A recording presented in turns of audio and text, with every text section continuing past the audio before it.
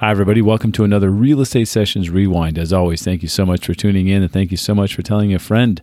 Today, we're going back to August of 2019, episode 201, Andrew Flachner of Real Scout. The reason I chose episode 201 is next week, Andrew is coming back on the Real Estate Sessions podcast over 4 years later to talk about some of the newest developments at Real Scout. So check out the first podcast this week, and we'll have the update next week. Enjoy. Compass, man, I think that's probably one of the most misunderstood companies in our industry. I can't tell you how many brokerages write off Compass simply because they have a lot of capital or because they pay sign-on bonuses. Compass is really going deep in their markets so that they can unlock and unleash these market dynamics, and they can really control the market or make the market. The industry hasn't yet seen what a tech-powered brokerage is capable of when they achieve that level of market dominance. You're listening to the Real Estate Sessions podcast, and I'm your host, Bill Risser, Executive Vice President, Strategic Partnerships with Rate My Agent, a digital marketing platform designed to help great agents harness the power of verified reviews. For more information, head on over to ratemyagent.com. Listen in as I interview industry leaders and get their stories and journeys to the world of real estate. Hi, everybody. Welcome to episode 201 of the Real Estate Sessions podcast. Thank you so much for tuning in. Thank you so much for telling a friend. I appreciate the ability to continue to bring these interesting people to the world of real estate so they can hear kind of where they came from. I love to get the stories of these people that are doing some great things. Today's guest is no exception. You know, I've been a fan from afar for a while. I mean, Andrew Flachner, who's the co-founder and president of Real Scout, has been involved heavily with the Inman crowd and done a lot of interviews and a lot of moderating of panels at Inman. I've always been a fan of his style, how well prepared he is. So trust me, I spent a little extra time getting ready for today. And I'll leave it at that. Andrew, welcome to the podcast. Hey, thank you. I'm really honored to be a guest, and congrats on the recent recognition as an Inman innovator. Well, thank you very much for saying that. It was super cool and kind of super weird at the same time, if that makes sense. So it was nice. So I know that Real Scout is based out of the Bay Area, and you live up there now. And I think you went to Cal Poly San Luis Obispo, right? Is that you're a proud? Now, what's their? Did they have a weird for a while mascot? We're the Mustangs. Okay, so am I thinking of some other school? Maybe it was Santa Cruz. It was the Banana Slugs or something. Yeah, I don't think that was us. Okay. All right, sorry. I didn't mean to offend any Mustangs out there listening. So can I assume then, like myself, are you a California native? I am. So I grew up in Southern California, and then I went to school at Cal Poly on the Central Coast and kind of worked my way up to Silicon Valley and now in San Francisco. So your trips back to LA, right? Is that the part of Southern California you're talking about? Yeah, coastal community, Palos Verdes, Sure. Not too far from LAX, about a half an hour away. And I love visiting. My mom still lives in Santa Monica. And whether I'm visiting my alma mater at Cal Poly, I do some work coaching some of the startups in their innovation program there, or going back to LA. I just love California coast up and down. So it's always a treat to get to visit. Yeah, I think it should be a bucket list item for most people listening, right? I mean, just to take Highway 1 all the way up, it's a treat, something everyone should do. Yeah, absolutely. Yeah, it was very interesting doing my homework for this episode because not many people that I talked to, and it's we're over 200 episodes now, knew real estate was going to be their way in life at as young an age as you knew. Most of the time, it's a second career. They're in their 30s or 40s, even sometimes 50s before a career in real estate starts. But let's talk about your path. How old were you when you knew this was the way I was going? Sure. So my background in entrepreneurship goes way, way, way back. I mean, I was just a kid when I was, of course, I was doing lemonade stands and things like that. But when I was 8 years old, I actually started my first company, if you can call it that. It was a disc jockey business. And it was really just two cute kids in a boombox, and people would pay us $30 or $40 to DJ their parties. But that is something I grew and evolved into a full service event company in Southern California. We were DJing, Jane Harmon's congressional campaign. We were DJing weddings and bar mitzvahs. And the reason I share that with you is I think I've always been an entrepreneur. And when I learned about what it was like to sell real estate when I was in high school at the time, I thought, hey, you know what? This sounds like a really great way to make money. At the time, I was looking for different ways to make money. I love the idea of being my own boss and setting my own hours and having unlimited income potential. So I was in high school and I thought, hey, you know what? I'm going to study for the real estate license exam and I'm going to try to be a real estate agent. I didn't have any family in the business at the time. I didn't have any mentors who were real estate brokers or agents, but I studied for the exam, got licensed, and I don't think I've shared this story before, but I sought out the number one real estate broker in my market. It was Al D'Amico at Keller Williams Realty. And I knocked on his door and I said, hey, I want to be on your real estate team. And he laughed and said, you could be my intern. And I came back every few days in person and persisted for weeks. And finally, he allowed me to serve on his real estate team as one of his buyer specialists. He had a team of 3 or 4, top producing agents. And here I was as a pimply faced teenager. And he still tells this story to his agents to this day because it was an example of what you can do with the right persistence and right attitude, I suppose. You're 18 years old when you go up to talk to him. Yeah, that's right. And I sold my first home. I mean, it was a lead that came in through the team, and I was able to pitch this newlywed couple and help them into their first home. It was probably one of the least expensive homes in my area, but it was a pretty affluent area. And I had the good fortune of selling a home while I was still in high school. And I'll never forget just seeing that first commission check with a comma in it. And I thought, hey, this is a lot better than flipping burgers or scooping ice cream. And it was that day that I thought, hey, you know what? Real estate is pretty incredible. And it wasn't just because of the income potential. It was about, it's a lot of cliche, right? It's helping people with the biggest financial transaction of their life and getting them to find their home. And it was just a really rewarding and fulfilling process. So again, it's something your listeners haven't heard before, but it certainly was really powerful to me at the beginning of my career. And at the time, I wanted to just pursue real estate sales full time. But my mentor, Al D'Amico, he really pushed me to get my degree. So I went to school at Cal Poly, majored in finance, got a minor in real estate development.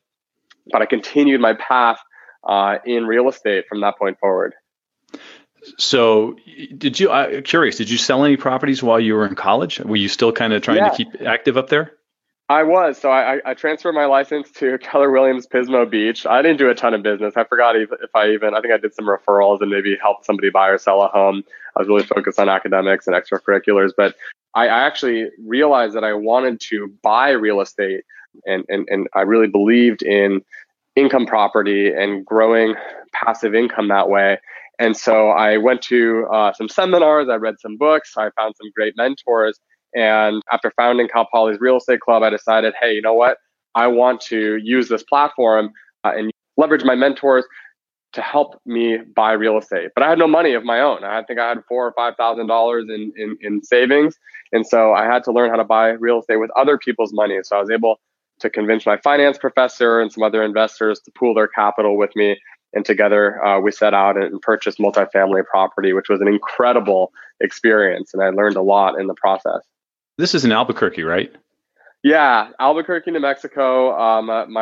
My business partner, who's also in college, he and we did a lot of analysis on different markets throughout the U.S. We looked at population trends and retail and crime rates, and we narrowed in on Albuquerque as the market we wanted to focus on. And not long after purchasing it, I think it was ranked as the number 1 or top 5 markets to overcome the economic recession. So I think in some ways, we kind of lucked out, and some of it was based off of the research and the work that we put into it. But all in all, it was a really great experience. And we purchased, we fixed, we flipped properties, and it was all very new to me. But it taught me the importance of taking some really big swings and sometimes stepping outside of your comfort zone and what can happen when you take those leaps of faith. Let's discuss a couple more leaps of faith for Andrew Flachner as he gets out of college. The entrepreneurial spirit runs deep in you, obviously. We can tell just from the first 10 minutes of this episode. But you had a couple of startups that you got going, right? And I think if I'm reading this correctly, one was called Natural Cravings, which, I think part of you is really concerned about people and health and even their financial health. You really care about your customer. So let's talk about natural cravings, and then I'll let you introduce the other one. Sure. My co-founders and I saw an opportunity. I was right when two Senate bills were passed in California that kicked out junk food vendors, Pepsi and Coke, namely, from public schools in California. And this was at a time where California schools were already hurting financially. And you have to understand that Pepsi and Coke were just dumping money into the pockets of these schools because they really wanted their vending machines, which were really just billboards for their brands, to be scattered throughout these campuses. And once these vendors were kicked out, we came right in and we had healthy, all natural, organic, no artificial ingredients. We had great products in vending machines, and we saw a business opportunity there. And so we founded Natural Cravings. It was a health food vending machine company. We had vending machines all throughout California in public schools and in businesses. I partnered with a family who had the idea for this company, and we really took it to the next level and eventually sold it to a conglomerate based in the UK.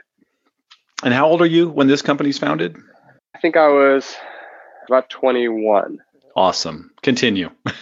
Yeah, so that was a great experience. It was in a field I had very little experience in, by the way. I had to understand the whole health food segment, had to understand how it worked, to partner with and contract with public schools and the bureaucracy involved in that. And we were going up against major vendors that had way more experience and had a way stronger backing.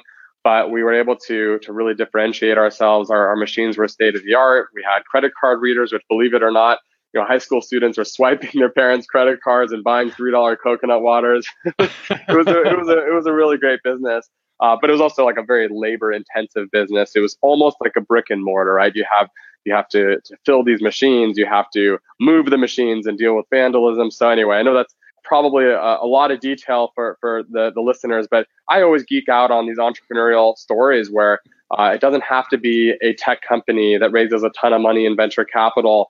It could be something that you understand and a problem you face as an entrepreneur. And that was one of them. That business was thriving when my current co-founder at Real Scout came to me and said, "Hey, you know what? I've been using these dating apps." So we're gonna do a rough segue here into my next venture. So my current co-founder, this is years ago, he came to me. This is long before Real Scout, and he says, "Hey, I'm using these dating apps, and I realized that I only have 1 or 2 days a week to go on a date, and a lot of these dates aren't going super well. And I would love to have a friend of mine with me who's also single, also looking to make a match on one of these apps. I'd love to have them with me. It would be a much more social experience. It would be a lot, safer and less risky, less awkward." And so he had the idea for this double dating website, and we partnered up. We created this company. It was called Duo Dater. And the idea is that you and a friend would form a duo and look for another duo to date. And it was wild. It actually started to see some traction in India, where one-on-one dating is sort of taboo and a more social environment is acceptable. And that was, again, another field that we knew nothing about. And little did I know at the time that making matches with people would actually translate very nicely into making matches between home buyers and homes. And I really feel like there's a lot of parallels between the two industries. But that dating app, it wasn't a huge success, but we did get acquired by the former Match.com CEO. And it was great to work alongside him for a couple of years on another product.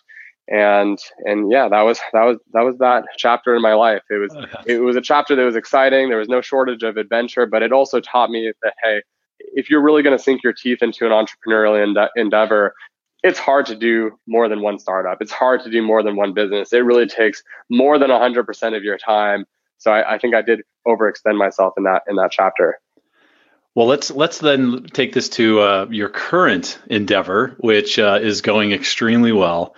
And let's talk about Real Scout. I think we ran into each other at Inman. We got to share a slice of pizza, right? At Secret Pizza with a group of people, had a great time. And I commented to you there about the presentation you did, a couple of different presentations you did on stage that talked about this what's happening with search and how this experience can be created that really ties people to a property and then in turn helps that realtor who's bringing all that together, right? So go ahead and let's kind of start about the beginnings of Real Scout. Like, what kind of problem did you see that you were solving? And then let's kind of go down that path. Sure. So I'm going to keep it pretty tight just because I think some of your listeners have probably heard my story before. But, I was a real estate agent. I was frustrated by the fact that my clients were searching on third-party sites, and I had no visibility into their search behavior, how their tastes were changing. So I looked at the landscape in Silicon Valley. I noticed that most of the venture capital was going to disrupt brokerages. And by the way, many of these disruptive companies, their founding teams have no experience selling real estate. So I think that's not a coincidence. And you often find that people who think an industry is broken, it's great to see an industry outsider come in and try to shake things up. But I noticed very quickly that people were overestimating how simple a real estate transaction was. In other words, they were underestimating how complex it was. Right. And so we're betting big on brokerages and agents. And what we realized very quickly is that we can raise venture capital, we can hire great engineers, and we can put all of that horsepower behind the industry. We can empower brokers to drive more value to their agents, and we can empower those agents to amplify the value they bring to their transactions and their clients. So we did that, and we created this company, Real Scout. It's become a more prominent company in our space because we really do make a product that helps agents remain central in the home search experience. And the way it works is an agent would invite their client to Real Scout, and then together they would collaborate around the home search. It's not a broker website. It's not an agent website. Those rarely yield meaningful results. It's really about creating a safe haven where an agent and a client can collaborate and find the right home faster. Yeah, and I love this part of your company. You handle this very specific portion of the transaction, or we'll call it even the experience, while other companies are trying to create these end-to-end, we can do everything solutions. Why did you focus on this piece? What was the reason? Well, I think the promise of end-to-end is very exciting, and I'm surprised that people still believe it's possible. I think if you look at any industry, it is just very, very difficult to be best in class in multiple categories, right? And if you look at your smartphone, for instance, you probably have 50 or 100 apps on your home screen. How many of them were made by Google or made by Apple? If you have an iOS device, very few of them, right? And it's because how can you make the best calendar app but also make the best, newsreader? It's very, very unlikely. So when it comes to real estate, we wanted to focus on one part of the funnel. We focused on probably the least sexy part of the funnel, which is lead conversion, right? This is an industry where people are really keen on buying more leads. And we said, you know what? People have enough leads. How about they focus on converting the leads they have? Because let's face it, most agents their business consists of referrals, repeat business, sphere of influence. And so what we focus on is taking those leads and converting them at a higher rate.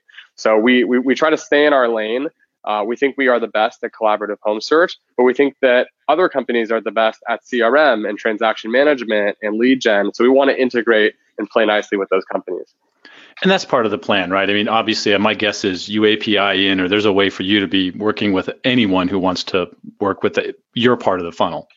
Oh, absolutely. We have an API.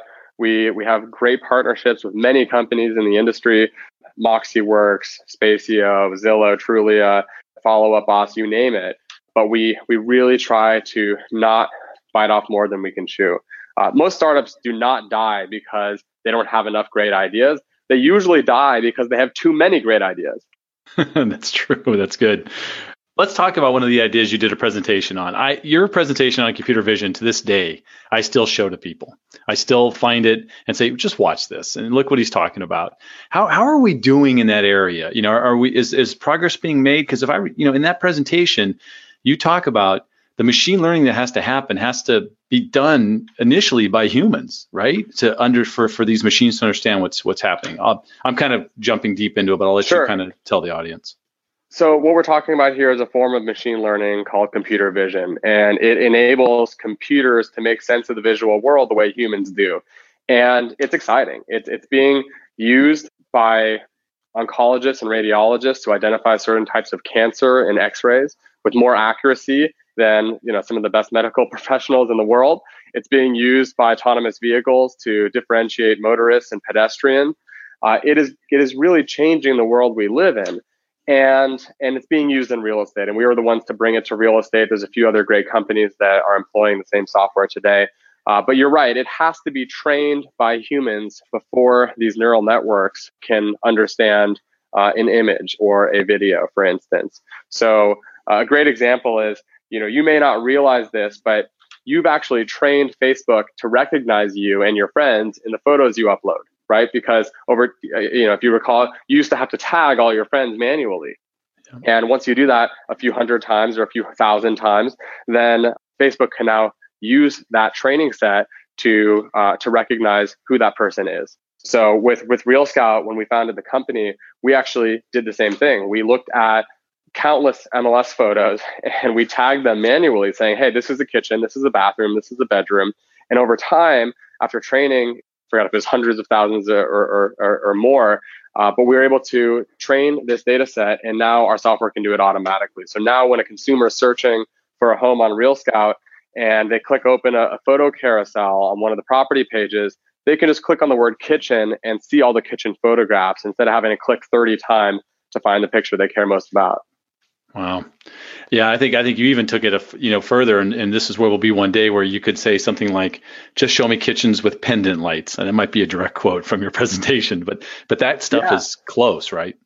It is close. I think that there's a lot that can be done with what I call fine-grained room classifications, where you can distinguish the difference between a game room and a nursery, or a patio and a backyard. Certainly, there are companies that are investing deeply in it now. I think we'd also be in a much better place if more MLSs and agents spent the time tagging photos on their own, and if the data was richer and more accurate, so that startups didn't have to reinvent the wheel here. But one way or another, I think that organizing this data is going to make it searchable and consumable. And yes, you're right. Computer vision, whether it's identifying pendant lights or speakers in the ceiling or vaulted ceilings, if computers or people, or a combination of the two, are able to really index these properties with more detail, then it's really going to increase our understanding of the properties, make them a lot more searchable. And listen, I mean, consumers do not want to search mindlessly through thousands of photos on the MLS or on Zillow or anywhere else. They really want to narrow in on or surface the properties that are most relevant to them. There are a lot of startups. Or twice a year at Inman, I go to Startup Alley, and you get to see these new kids on the block and all this great stuff. You're not this grizzled veteran, but you are. You're a very young grizzled veteran. What are some of the startups you see kind of entering that kind of like you go, wow, that's interesting, or that's something I'm going to follow? Is there a category or a company that interests you? Yeah, I think so. I mean, first off, I think what doesn't interest me is seeing more, undercapitalized startups that are trying to reinvent the entire experience of buying a home, or the entire workflow of an agent or brokerage. I mean, first of all, I have my doubts that the biggest brokerages in our country that have hundreds of millions of dollars to play with are able to pull that off. So your startup that has $50,000 in seed capital is not going to pull that off. So focus is just critical here. I think we've talked ad nauseum about iBuyers. I'm not even going to go there, but a tangentially related product category is kind of this allocation of capital, or front loading some of the investments that a homeowner needs to make. A good example of that is a company called Curbio. And the way it works is they will help renovate and pay for the renovations on your home before it goes to market, and you only pay them after escrow closes. That solves a real pain point for consumers. And it's also in some ways related to the iBuyer situation, where if you have the patience and the time to renovate your home, you can extract more value from the sale of that home. So, but not everyone has, tens of thousands of dollars laying around to make those improvements. So I do think that that's one that's caught my eyes, like a big opportunity. There's one, I met these guys who founded a company called Addressable. And if you just Google Addressable or Addressable app, you'll find it. But this is a company that uses a robot and a ballpoint pen to write letters on your behalf. You type up what you want your letter to say, and they will use their robot to write the letter, and they'll mail it out. Now, I don't know how many people out there have legible writing and enjoy writing cards. I'm not one of them, but I understand the importance of a personal touch like a card would be. And this is really a great way to send out a personal, quote unquote, handwritten or robot written correspondence that really will be memorable and make an impact. Yeah, I saw both those companies. I agree with you on both. They had very interesting. And I've got to drag you for a second, Andrew, a little bit into the disruption. I got to use the D word, disruption, disruptors, the iBuyers, even the compasses and the Redfins and all that stuff that's out there. What do you think all that's going to turn into? What's your take on where this could all shake out? Well, I think that the companies you mentioned are all very, very different, and I can probably talk about each one of them for an hour. So to touch on a couple, I'm very bullish on many of the companies that you mentioned. I think Zillow, for instance, has some of the smartest people in not just our industry, but just in technology and in entrepreneurship at the helm. I really do believe in Rich Barton and his ability to drive real value at Zillow. And I think that he's betting really, really big on iBuyers becoming more prominent. Compass, man, I think that's probably one of the most misunderstood companies in our industry. I can't tell you how many brokerages write off Compass simply because they have a lot of capital or because they pay sign-on bonuses. People write them off and say, "Hey, we've seen this type of story play out before with NRT." And for a multitude of reasons, I think all of those statements are fallacious. I think that they are inaccurate. NRT had a wider strategy where Compass is really going deep in their markets so that they can unlock and unleash these market dynamics, and they can really control the market or make the market. Yes, they are armed with a lot of capital, but that's part of the problem, right? Is that they can come into your market and they can take away your production by recruiting your top agents or just buying your company or your competitors. And I think that the industry hasn't yet seen what a tech-powered brokerage is capable of when they achieve that level of market dominance. This is very different than Redfin, another company that I think is a force to be reckoned with. But as you know, Redfin has very small market share in their respective markets. Compass, San Francisco, 36 to 38% market share. Just take a look at what they're starting to do with off-market listings and coming soon listings. It is really shaking things up, and incumbent brokerages are really starting to pay attention. And I think that covers a few of the ones you talked about. Again, I could talk about it for a long, long time, but that's just a few thoughts on some of the big players.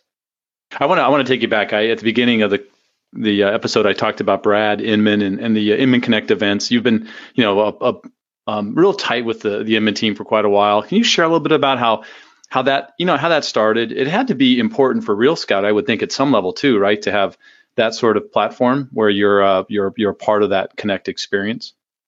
Yeah, I can't say enough kind things about the team at Inman News or the quality of talent that they have, running the company. I met Brad probably not long after founding Real Scout in 2012, 2013. And, he's an entrepreneur. He believes in empowering entrepreneurs, and he really gives a great platform to startups and to companies that are looking to shake things up. He's not always the most popular because he takes controversial companies and puts them on stage and gives them a megaphone, as he should. I mean, it's important as an industry that we open our ears to fresh ideas.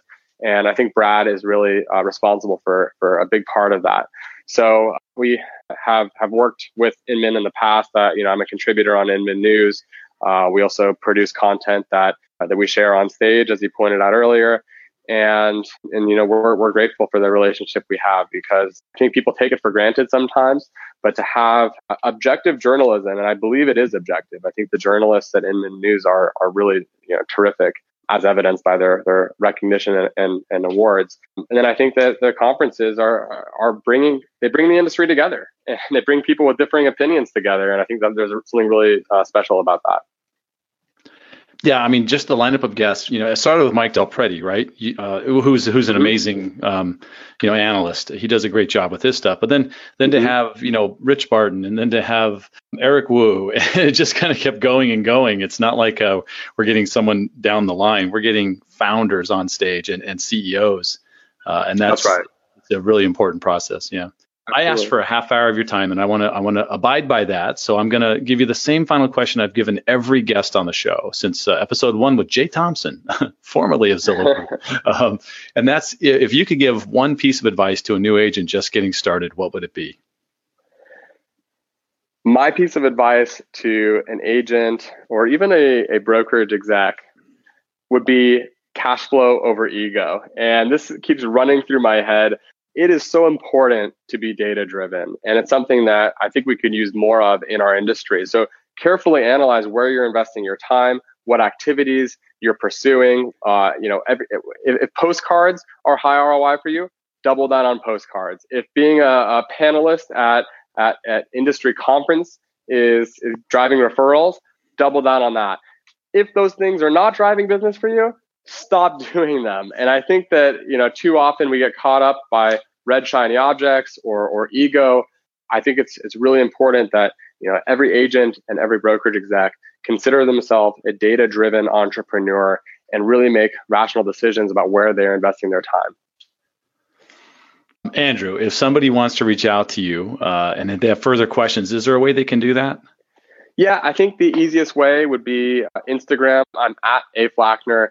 Or they can email me at aflachner@realscout.com.